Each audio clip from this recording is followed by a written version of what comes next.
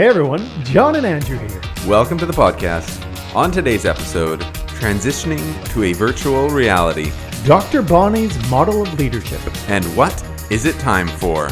This is Obstacle Course. Here we go. It's time for Obstacle Course. That's what it's time for.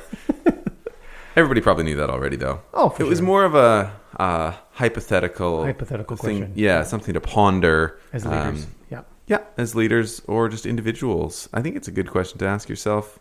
Not like every time. No. And if I ask you that now, it's probably lunchtime. Yes, it is lunchtime and you can hear my stomach rumbling. But it's good to ponder. I think the idea of taking time for inquiry is Right. one of the things that our guest today will often come back to. That being an effective leader isn't always just taking action all the time.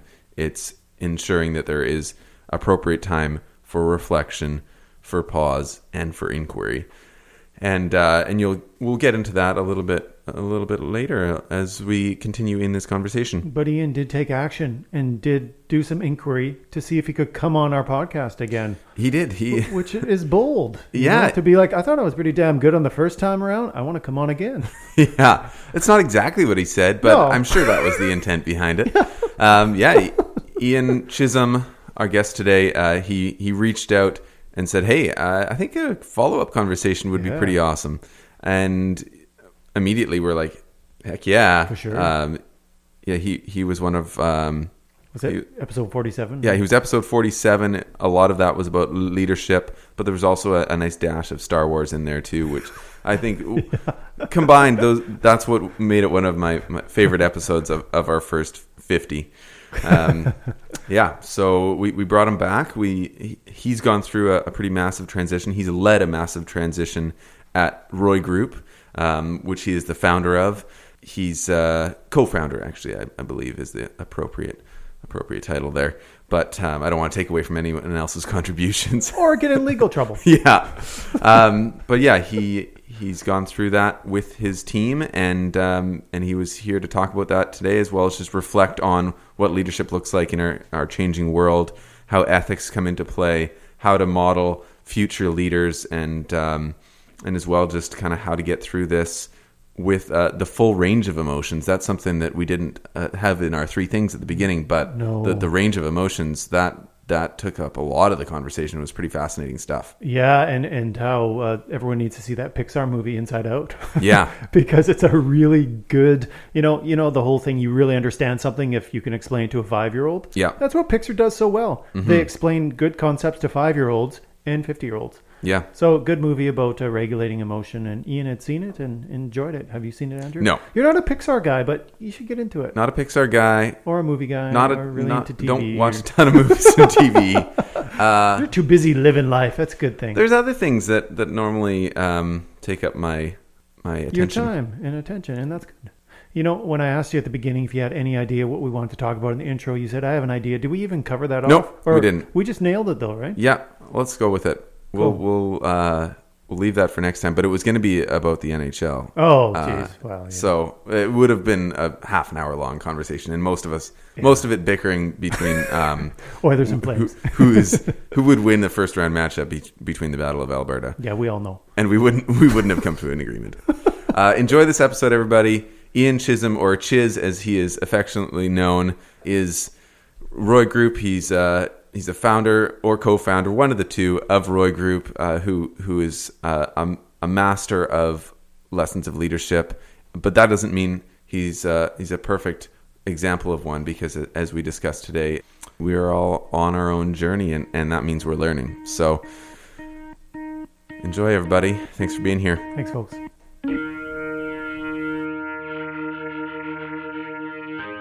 Yeah, we kind of had a fun place we wanted to start, actually. Yeah. We're all huge hockey fans, obviously. Two of us have, made the right decision all our lives. The other one is still, struggling. But, as Oiler fans and one Flame fan, this whole thing, we're talking about, COVID, started really with the announcement of the NHL basically just saying, okay, we're done for the season. And that almost signaled, after that, all the dominoes just sort of fell. So we thought it'd be a fun place to start with talks of maybe reopening the NHL and perhaps even having the audacity to finish this season and have like a 20 to 24 team format. I just was curious on your thoughts on that and what you think are maybe some of the key questions those leaders should be asking as they hope to try and salvage the season. It's true. That was the first major signal that this was big. Yeah. And if you want to tell Canadians that something is large on the landscape, cancel the NHL season. Yeah. All of a sudden, Canadians are looking at each other going, yeah, this is substantial. This is significant now. For sure. I've also been thinking a lot about the abnormality. So what if they held a tournament? Like minor hockey tournaments where you play like 3 games in a day if you have to. Maybe it happens over a week and it happens in a place where they can get great footage of it. Obviously, no crowds, but you're playing for the Stanley Cup. And 100 years from now, that will be the Stanley Cup that people talk about. Remember that, that there was a pandemic. They created a tournament. They televised it. Everybody watched every game because we were all so hungry just to watch live sports rather than epic games from the past. Yeah.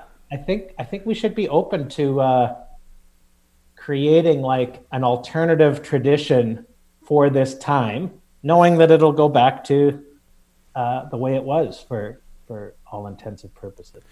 Yeah, I mean, it's already decided that everything's going to be different in 2020 and probably for the next couple of years after.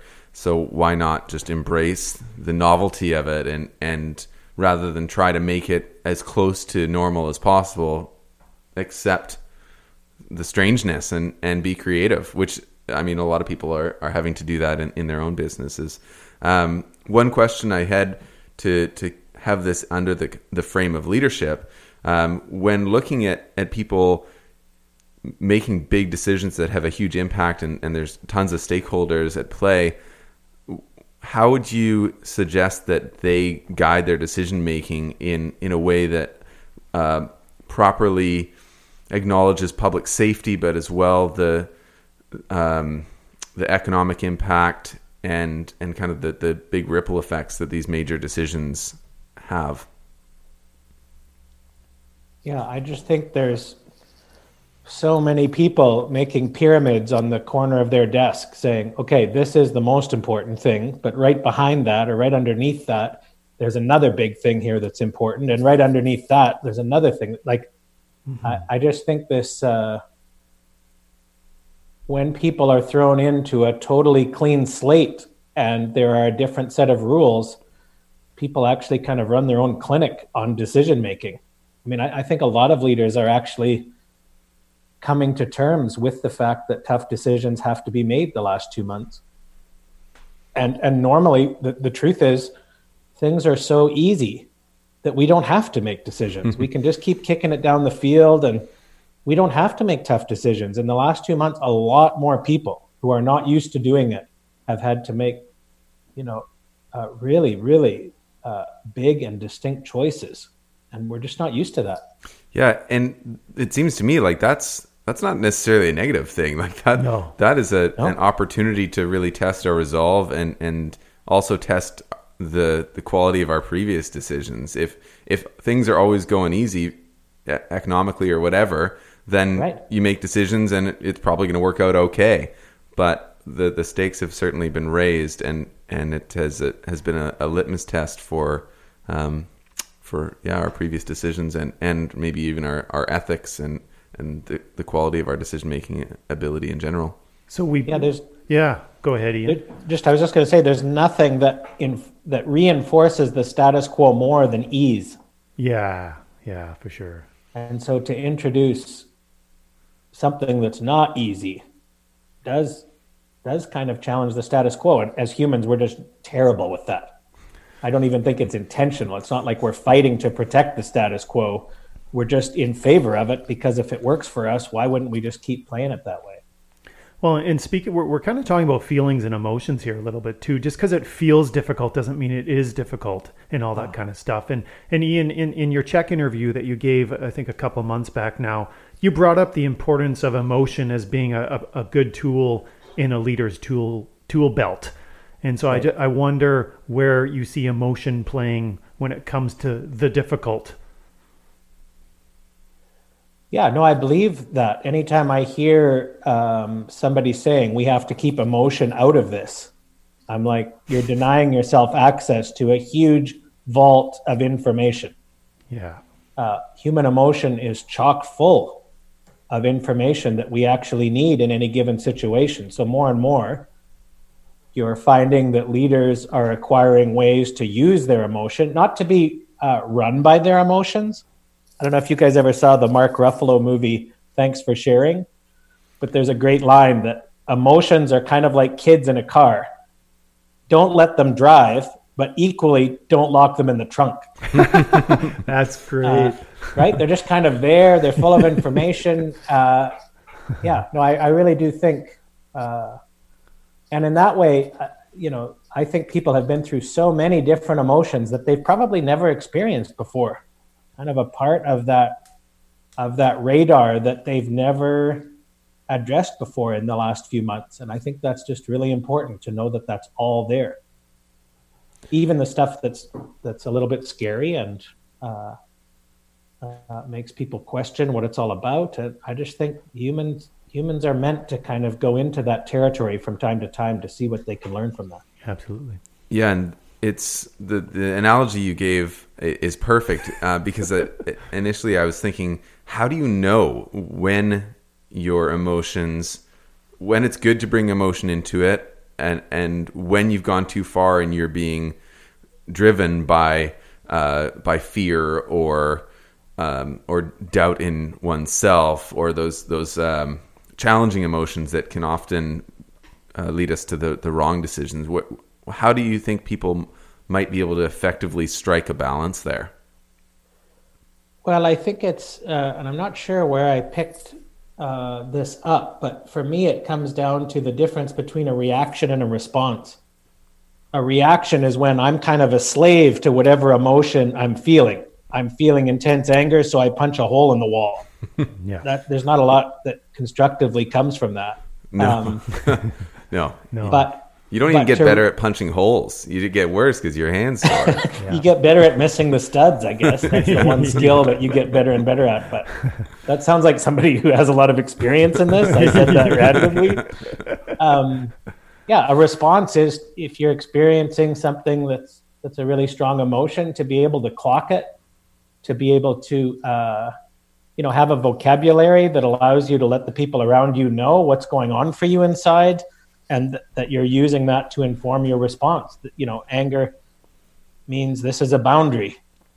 Sadness means I need some time to reflect on this because there's a deep well of emotion. As a matter of fact, I'm trying to think I heard of an app the other day that actually is like a kindergarten of emotional intelligence, where you start with the basics, like happy, sad, angry, and you go into that, and it gives you like 10 versions of happy, and you pick the specific one of that, and then that takes you into 10 more, and pretty soon you have this really prolific vocabulary to say exactly what it is that's going on inside. And it's brilliant.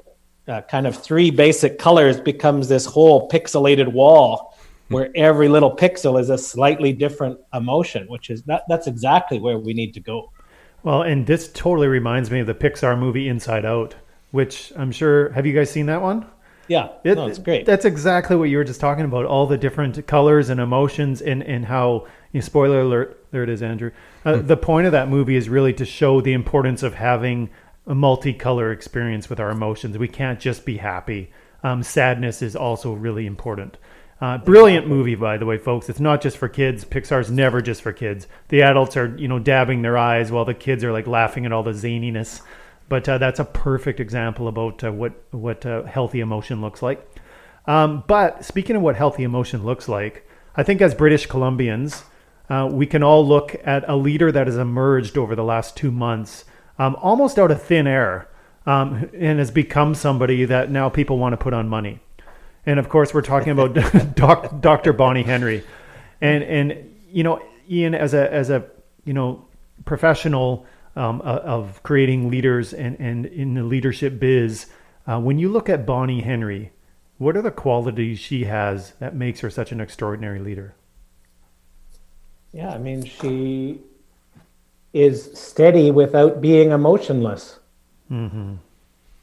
Early on, I think word kind of traveled that she had shed a tear. I don't know. We experienced some milestone of our first death, or there was some milestone that just made her really sad, and it was on her sleeve, and it did not impair her ability to know in that moment exactly what her responsibility was. It was a paradox of being totally human like everybody else, and also having that weight of leadership where,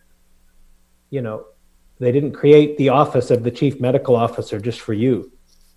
Mm-hmm. There's an office there, and that office has some weight, and she carries that weight. She's also, just a multi-storied person. Because people have been talking about her as an example, you hear of all these little snippets from people who have been alongside her. My neighbor is from Newfoundland and was in the Navy when she was a doc on the ship, a doctor on the ship. And just him telling stories about his interactions with her are awesome. Yeah. That she just, in any given moment, she distinguishes herself as somebody that you can count on, who's also, in this case, going to enjoy the moment. And this paradox of being a human just like you and me, and somebody who takes their responsibility seriously. It's an awesome paradox. Mm-hmm. Yeah, and it's exactly what you were referring to a few minutes ago about being able to utilize or properly acknowledge emotions without being completely taken over by them. And I think that is part of what we seek out, and maybe we gravitated towards it so much naturally because it's kind of uncommon when we look at leaders on a large scale. Even people leading the NHL, like Gary Bettman, you don't really see a lot of natural emotion from him, and from politicians as a whole. I think that's what creates mistrust in them, is that we don't really see the human side of their personalities very often. So one of the topics that we were going to delve into here today, Ian, and it's because of the work that you do with the Roy Group, and because of how awesome the conversation was the first time, was the future of leadership. And if you were crafting young leaders, emerging leaders, what would a piece of advice be on showing the human side, or do you think there should be an emphasis on being more natural when it comes to being an effective leader?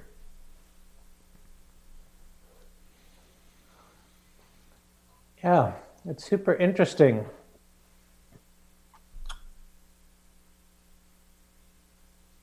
It's almost like, I have heard from different clients, and this is before COVID-19 happened, that there was a grit kind of missing.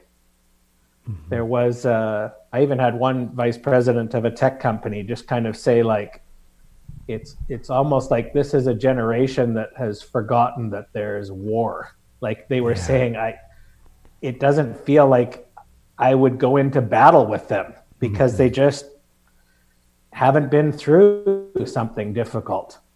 And, for people our age, I don't know if we've been through super difficult things. And I don't even know if our parents, in my case, have been through systemically difficult things. There's been recessions up and down. There's been, at an individual level, I don't think there is a human life that's not fraught with difficulty. But there's something about, like you said in the opening, about us all going through this together that makes this a really valuable time to prepare and to ready and to steady the next generation of leaders, to say these are the sorts of things that will begin to happen more frequently. So surround yourself with people who are demonstrating the kinds of characteristics and the kinds of complex abilities that get people through times like this, because we're going to be counting on you to kind of be that person the next time. I think that combination of kind of embracing adversity and realizing that at a really deep level that we are not built for easy. No. Human beings are not built for easy. We're literally, physically, emotionally, intellectually, even spiritually, we are built to take on challenge and to kind of find our way through it. It's literally like kind of what we're all about. The people who have done it have this extra kind of glow about them, you know, whether it's somebody who has overcome addiction or somebody who has, I think of somebody like Romeo Dallaire, who came through hell and back externally and internally. They have this, they have a luster that's just somehow easy to trust.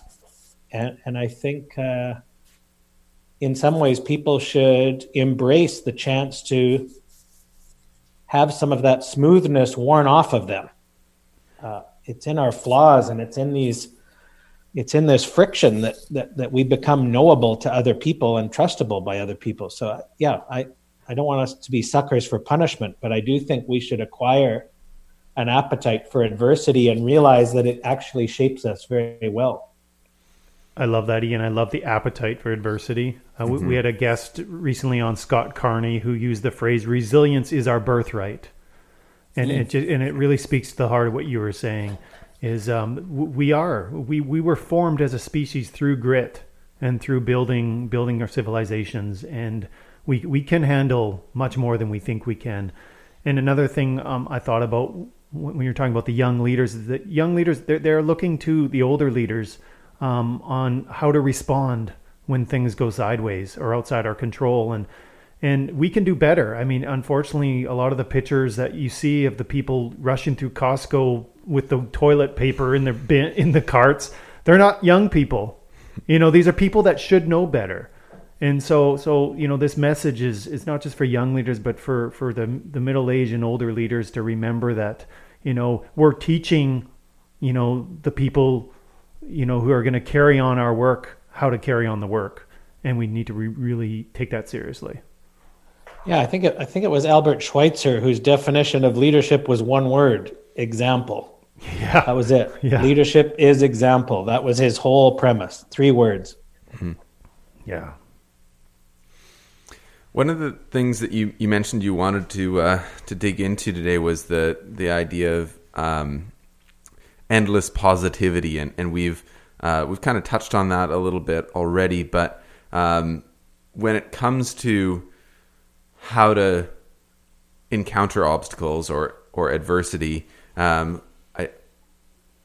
you mentioned that there's something wrong with the idea of just the power of positive intention, or just be positive and it'll be okay. Do you want to elaborate on that a little bit?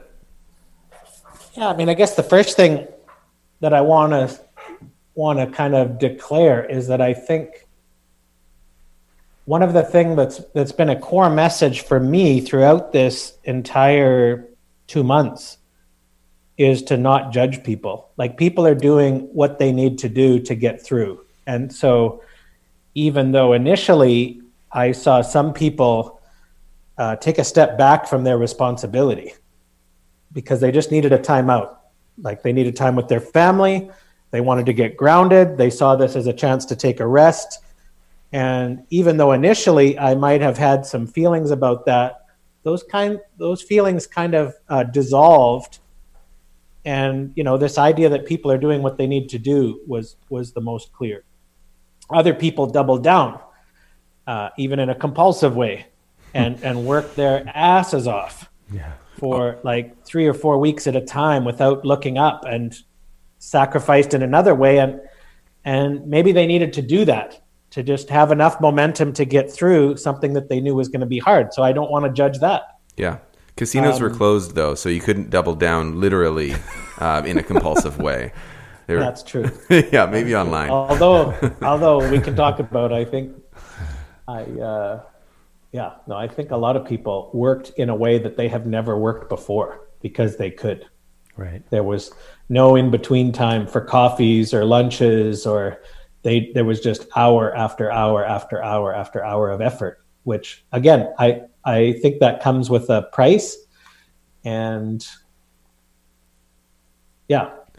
on that topic, I mentioned this in the Czech News interview. We do a lot of work with BC Wildfire, and they know, their incident commanders know that after 14 days of being kind of in the zone, totally engaged, totally submersed with this information-rich, decision-rich environment, that their decision-making gets really frayed. So it's not about how tough are you or how perseverant you are.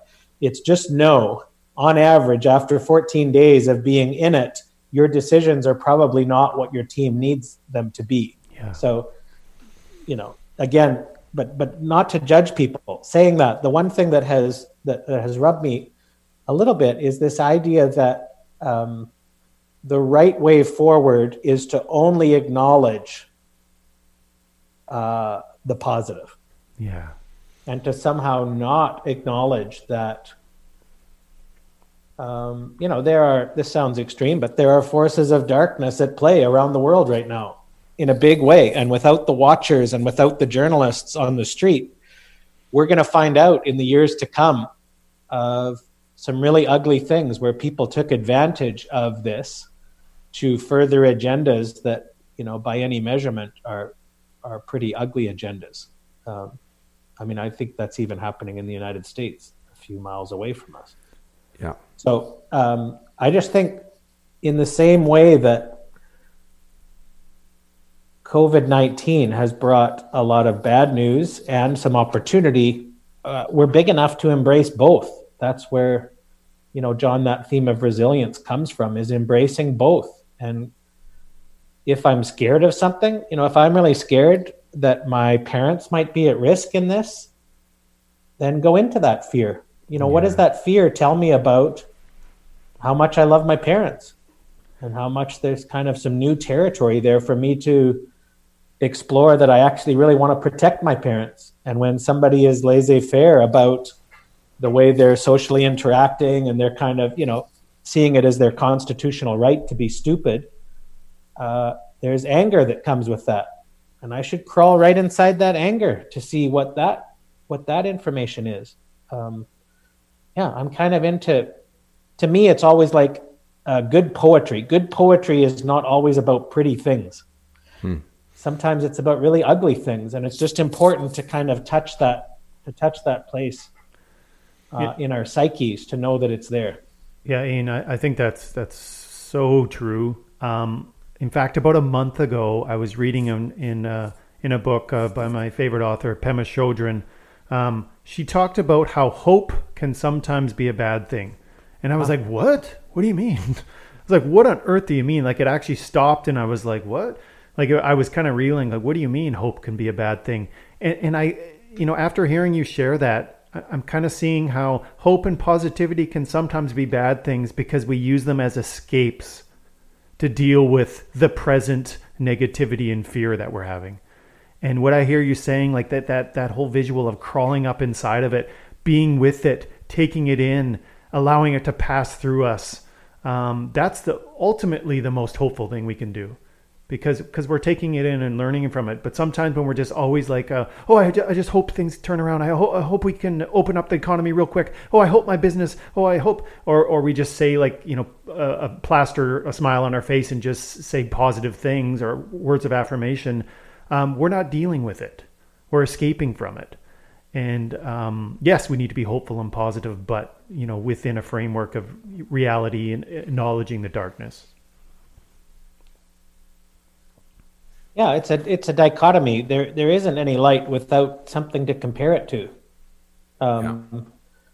It's a method that I find that I've used a lot in coaching people the last 2 months is if somebody is, really deep into only positive, then I just find myself asking questions about, what they're scared of and what's come up as a sharp edge in this experience. And I just really need them to explore that. And if somebody's coming in really scared and really kind of paralyzed by it, I might intuitively take the conversation to a place like, what does that fear tell me about what's great about you? Mm-hmm. And all of a sudden they're realizing that there's some really positive aspects of their existence because they're experiencing fear or doubt or feeling isolated or feeling like they're not capable of getting through this. So yeah, I just think we're big enough for both, and we've got to kind of embrace both. And the idea that the fixation on positivity can be just as damaging or erroneous as the fixation on negativity. We need to accept that balance and embrace, just as in the colors metaphor that John brought up. if we're only seeing red in the world, we're missing a lot of the beauty of the world. And the same can go with emotions. You mentioned some of the work that you've been doing in the last 2 months, and a big reason that we're having this conversation is because you took Roy Group from what I'm not sure if it was purely in-person work that you did in the workshops or just the majority of it was, but you've really shifted the dynamic of the organization to being able to provide online support and coaching and creation of leaders.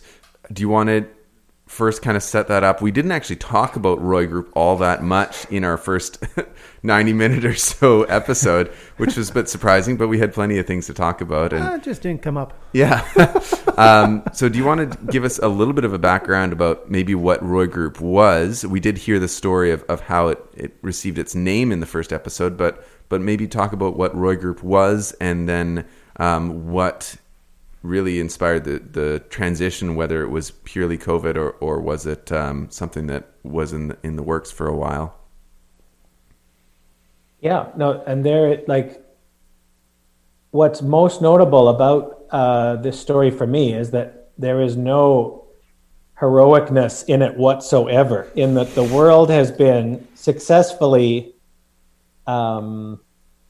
using blended solutions, meaning people meet in person and then they, interact online and make ground that way. And then that kind of heightens the intensity of being together in person. And, you can do that for years.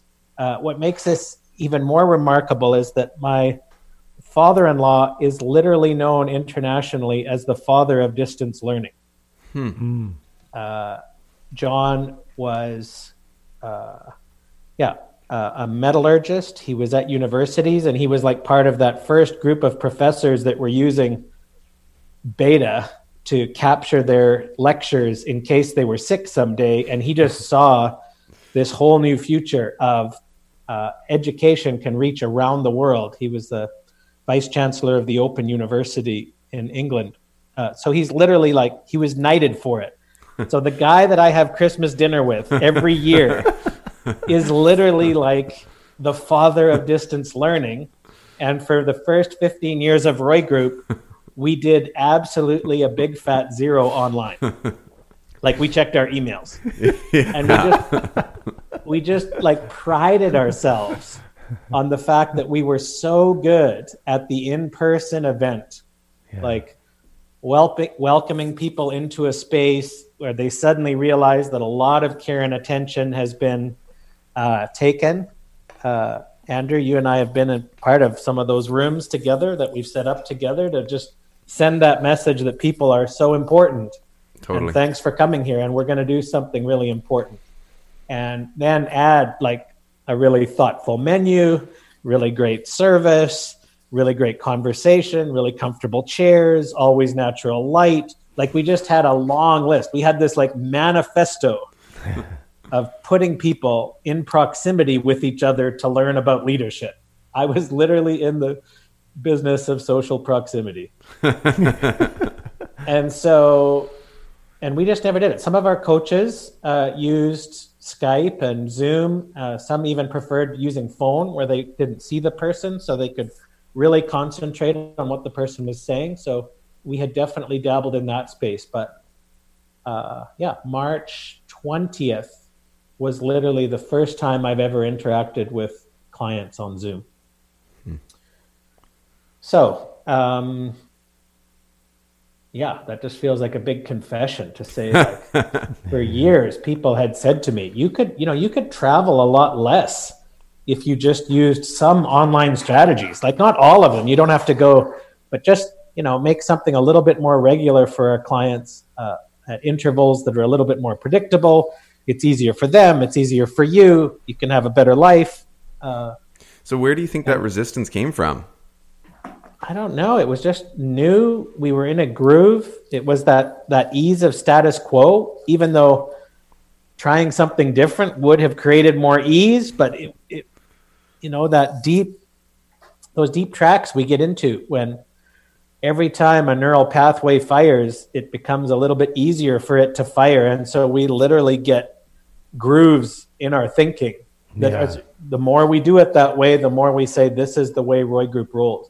Yeah, exactly. And we were rewarded by our clients. I mean, they really liked the fact that we took that so seriously, and they were prepared to pay for travel and accommodation and catering for that to happen. It was different in this world where people spend a lot of time online. So, well, in your defense, Ian, I mean, like, if it's not broke, like, why fix it? I mean, right. And where do you find the balance with as an entrepreneur and business owner? Hey, it's not broke.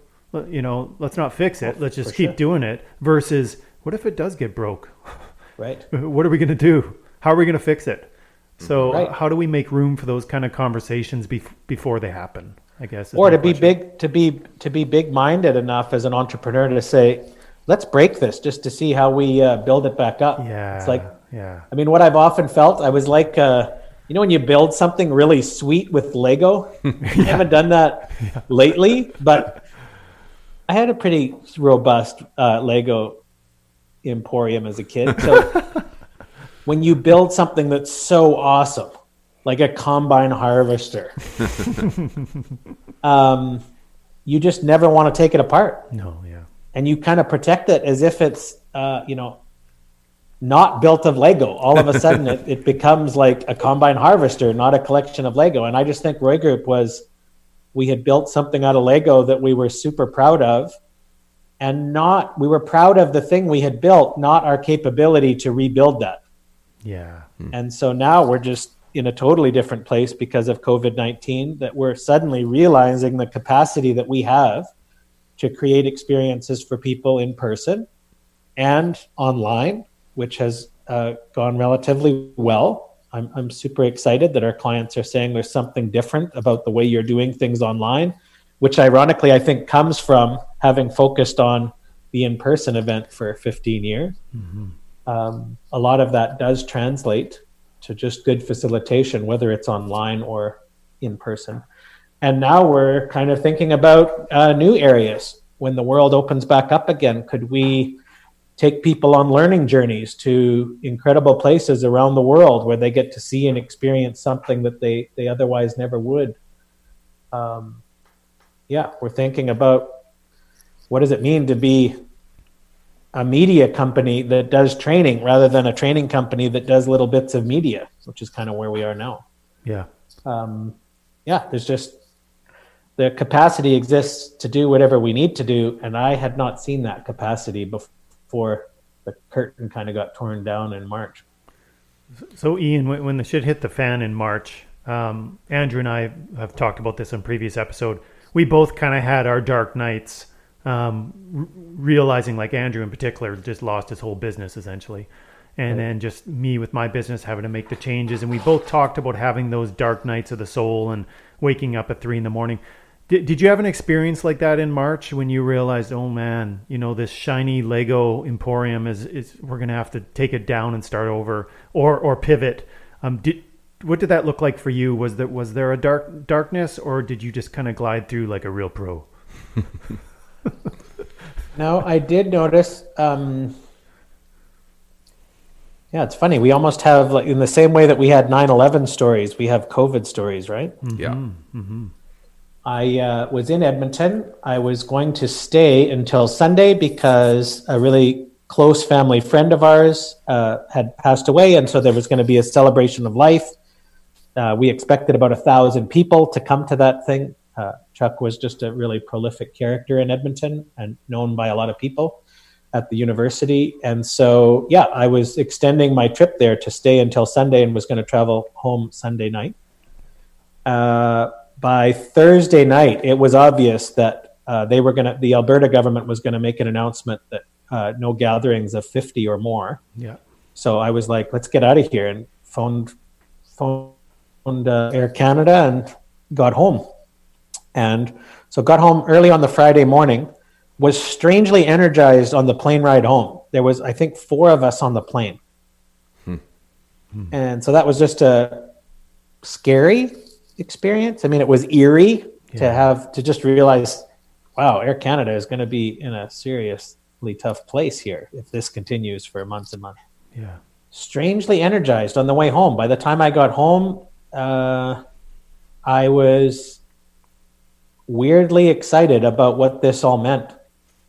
And that energy continued for about 2.5 weeks when I kind of crashed out. And that's when I just got genuinely scared about our business model and if we would be able to keep the team together that we've spent the last 1.5 years building. Touching base with clients, realizing that if we were in a bad position, some of them were in a terrible position. Mm-hmm. And that finally kind of tripped me up. And there was about 4 or 5 days where, I think I just had a lot of doubt and a lot of fear about what this all meant. And if we were going to be able to hibernate and last, which during those 5 days, that seemed like the best strategy is let's just close the doors, send everybody home, and come out the other side of this with, being really well rested. What I think was the darkest it got. What coping strategies did you use at that point to maintain?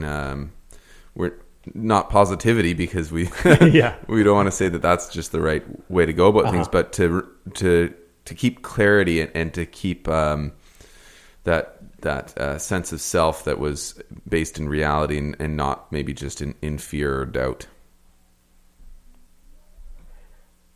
Yeah, I think there was this surge that came initially of, okay, it is time to lead. And so I snapped into that and was kind of big enough in that time to sustain the losses. So by the time I kind of hit the dark patch where I had some serious questions about what this meant, we had already set up a project fair. So we took everybody on the team, assigned them to projects, said at the end of April, we will be having a 2-day project fair where everyone will present on the ground that they've made over the past month on these certain topics. And these certain topics were literally the kinds of things that we would otherwise never have the chance to work on. They were important, but they were just never urgent. And, one of them was taking Roy Group online. Another one was kind of creating a manifesto for our events that we would be able to translate to online events and see how much of that translated. One was specifically helping out a partner, one of our clients called Nemo Bay Resort, who we just really wanted to step up for in this time to come up with all kinds of ideas. Anyway, we chose 6 projects. And so when I hit the dark patch, we'd already set something in motion where people were gunning it till the end of the month to present their project and really move things forward. It was like the greatest leadership development thing we've ever done. It was for our own team to invite people specifically to step up to bat for something that's really important for our future long term. And, around the same time, the government kind of came through with making the incentive very clear that they want businesses to hang on to people and have that subsidy to hang on to people. that made the decision totally clear. All of a sudden, there was absolutely no excuse to let our people go. Not everybody had that luxury, but we were able to keep the team intact, and we just made so much ground. So I think there's something important there about making ground when you can. Yeah. You know, when you feel a surge, make as much ground as you can, because at the next juncture, you might need to rest. And so that's the time to do that. Knowing that you've made really great ground in the first 2 weeks gave us a chance to recover a bit when we ran out of steam.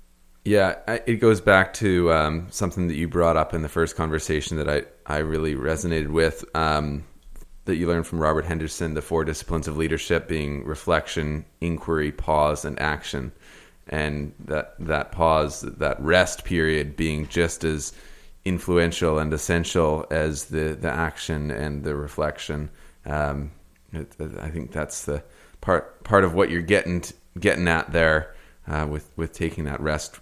When we don't necessarily know when it's coming, but sometimes it slaps us in the face and says, "You need me." Like, you can't go any further. It's time. Yeah. Well, and it's so easy in those moments to just get almost endlessly stuck in our own mind and thoughts and not taking action.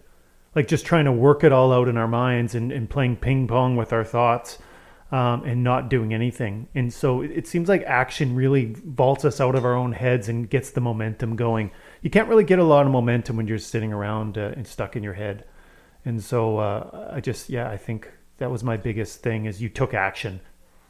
Well, that's interesting, John, because I think what gets us into trouble is when we mix these things in some really ugly hybrids. Like if you try to reflect and inquire at the same time. Right. Yeah. Or pause. You know, lots of times we'll say, I'm actually taking a day off, but you spend the whole day kind of thinking and wondering. Yeah. That's the bad territory. If you can actually be disciplined and say, I'm going to take the next few hours to just craft questions about our future. Yeah. And just do that in a very distilled way. And then I might reflect and try to make sense of that and pull some answers together. And then I'm actually going to take some time off.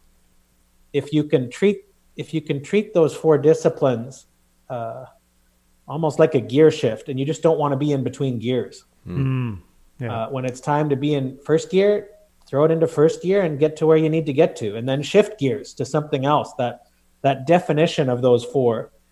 Then action gives you, when it's time to act, you probably do something that needs to happen, and it gives you a whole bunch of new information to ask questions about, or to reflect on, or to step away from. So love it. Yeah. I think definition across those 4 is more important than one being the best way forward. Yeah. Yeah. Great. I want to just keep on the potentially slightly uncomfortable subject of your own challenges. When we had our last conversation, we talked about how I think I asked a question, something about like, when did you figure out how to effectively achieve balance after going through a long period of overwork or burnout, or trying to kind of take everything on and make it all the way you saw it to be perfect.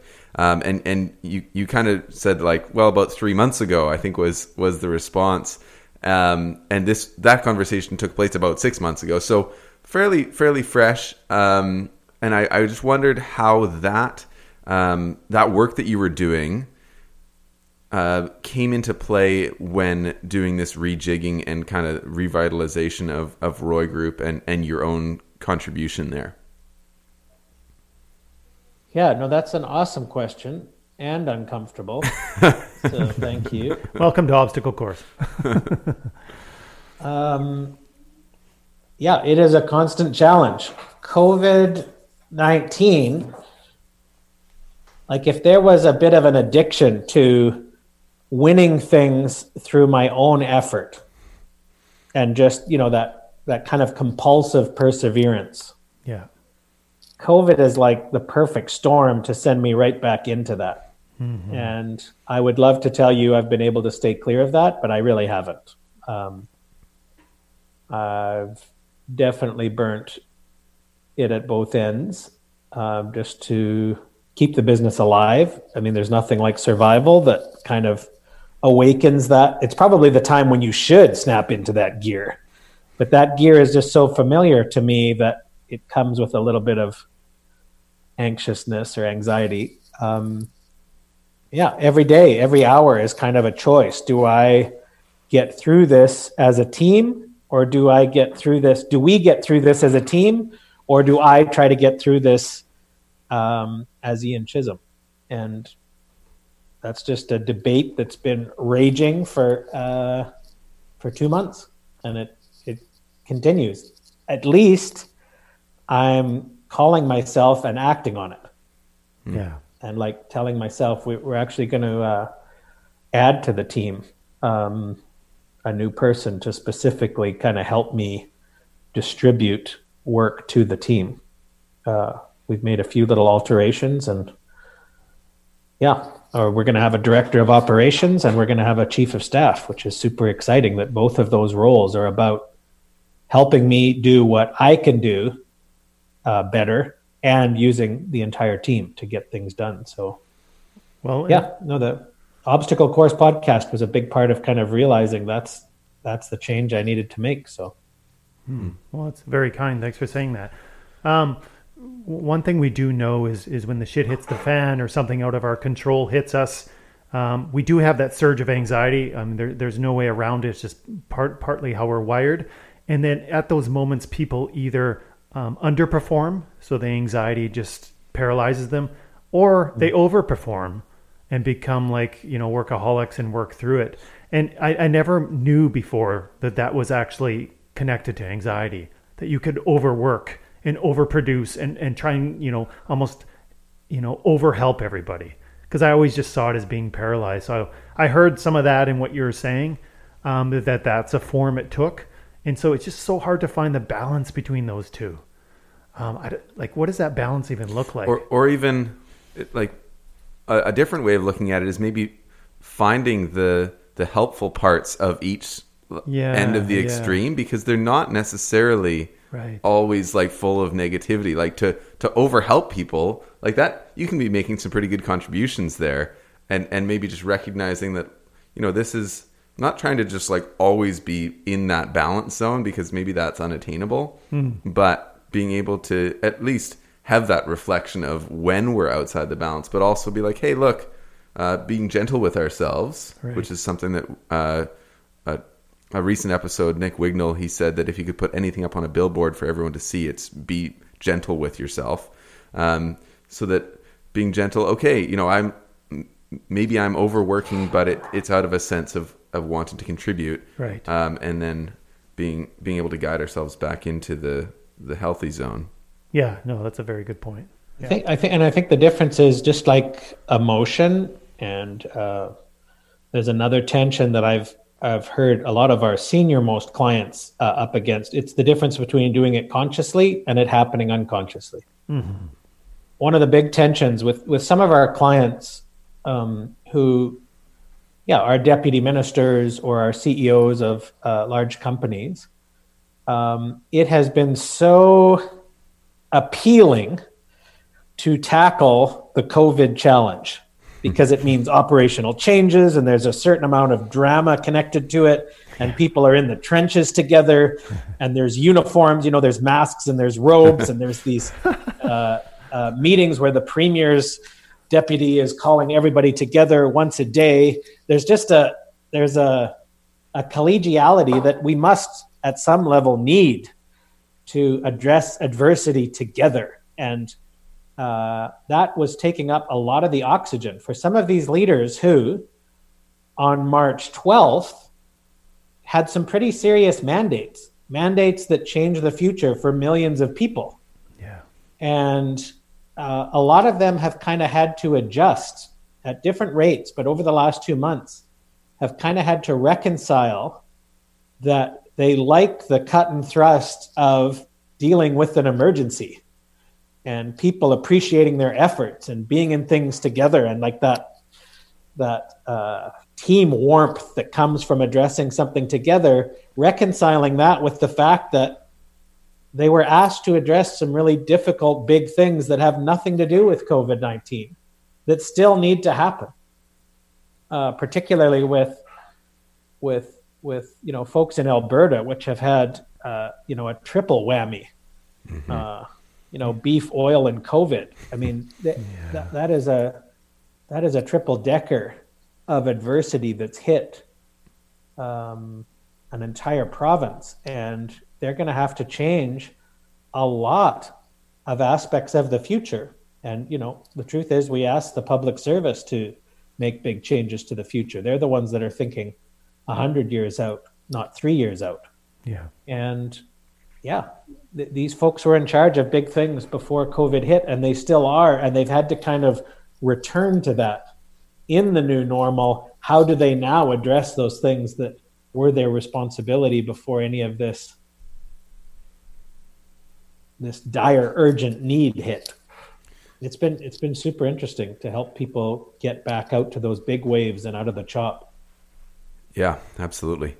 We love the wave analogy. It comes up fairly frequently. I mean, John is the master of metaphors, and that's one of his go-tos is learning how to surf rather than just being tossed around by the waves. That's right. Nice. Right. But we're nearing the end time of this conversation, which is a shame. And just this conversation, not the end times. Right? Yeah. Well, who knows? You got to be careful with the way you say things. I know. I was like, no, Andrew. We're approaching the end times.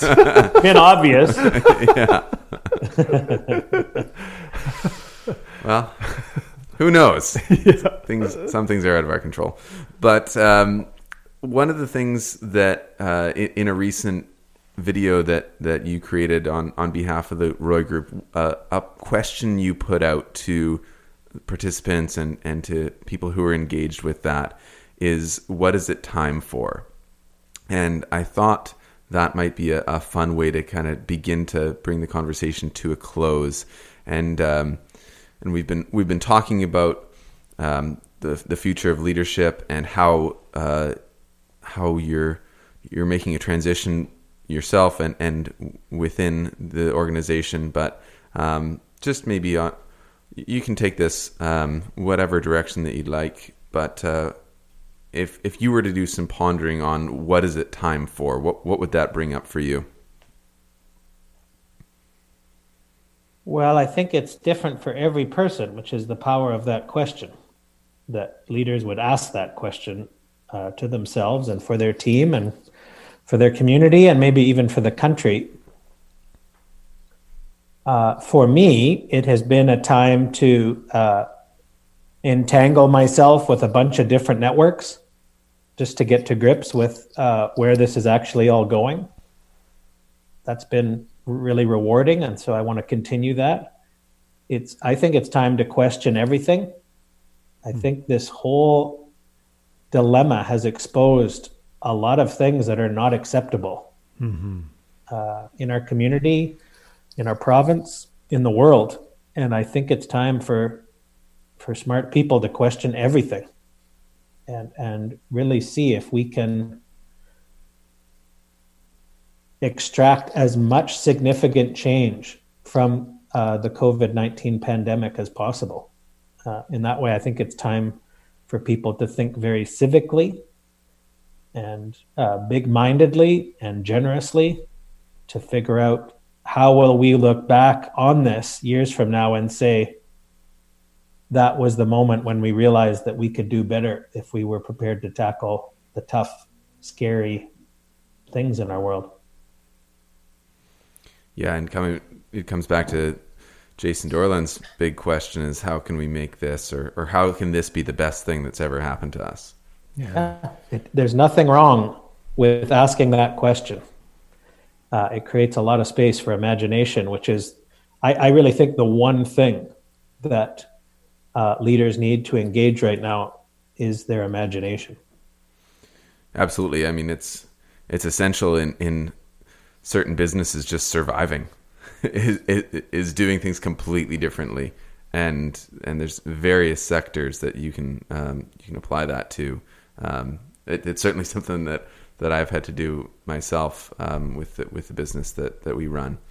So, well, the beauty of that question, how can this be the best possible thing that can happen to us, is the whole idea of it forces you to deal with this, right? And we talked about just being positive. You're pivoting from this and just like, escaping to a better reality. But this forces you to look at it. How can we take this darkness or this fear or this terrible thing and make it the best possible thing? And that's, to me, the perfect balance.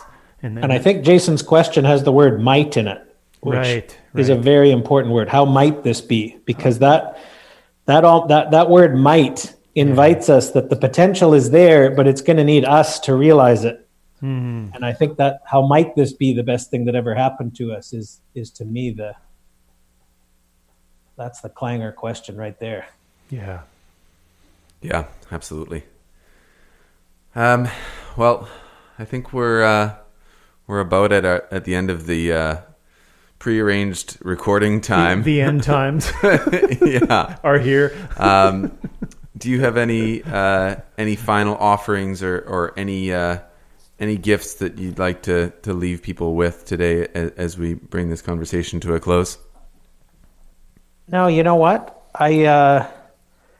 Somebody told me once that the first job of a leader is to tell the truth, and the last job of a leader is to say thank you.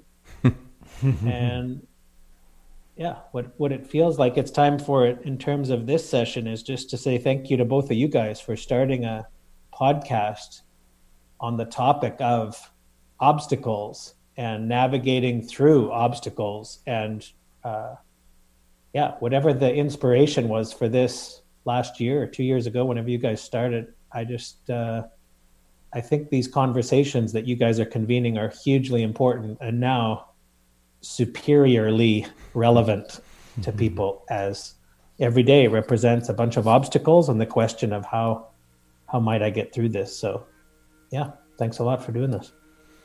Well, thank you for saying that. That's appreciated, and we do agree. Now is the time.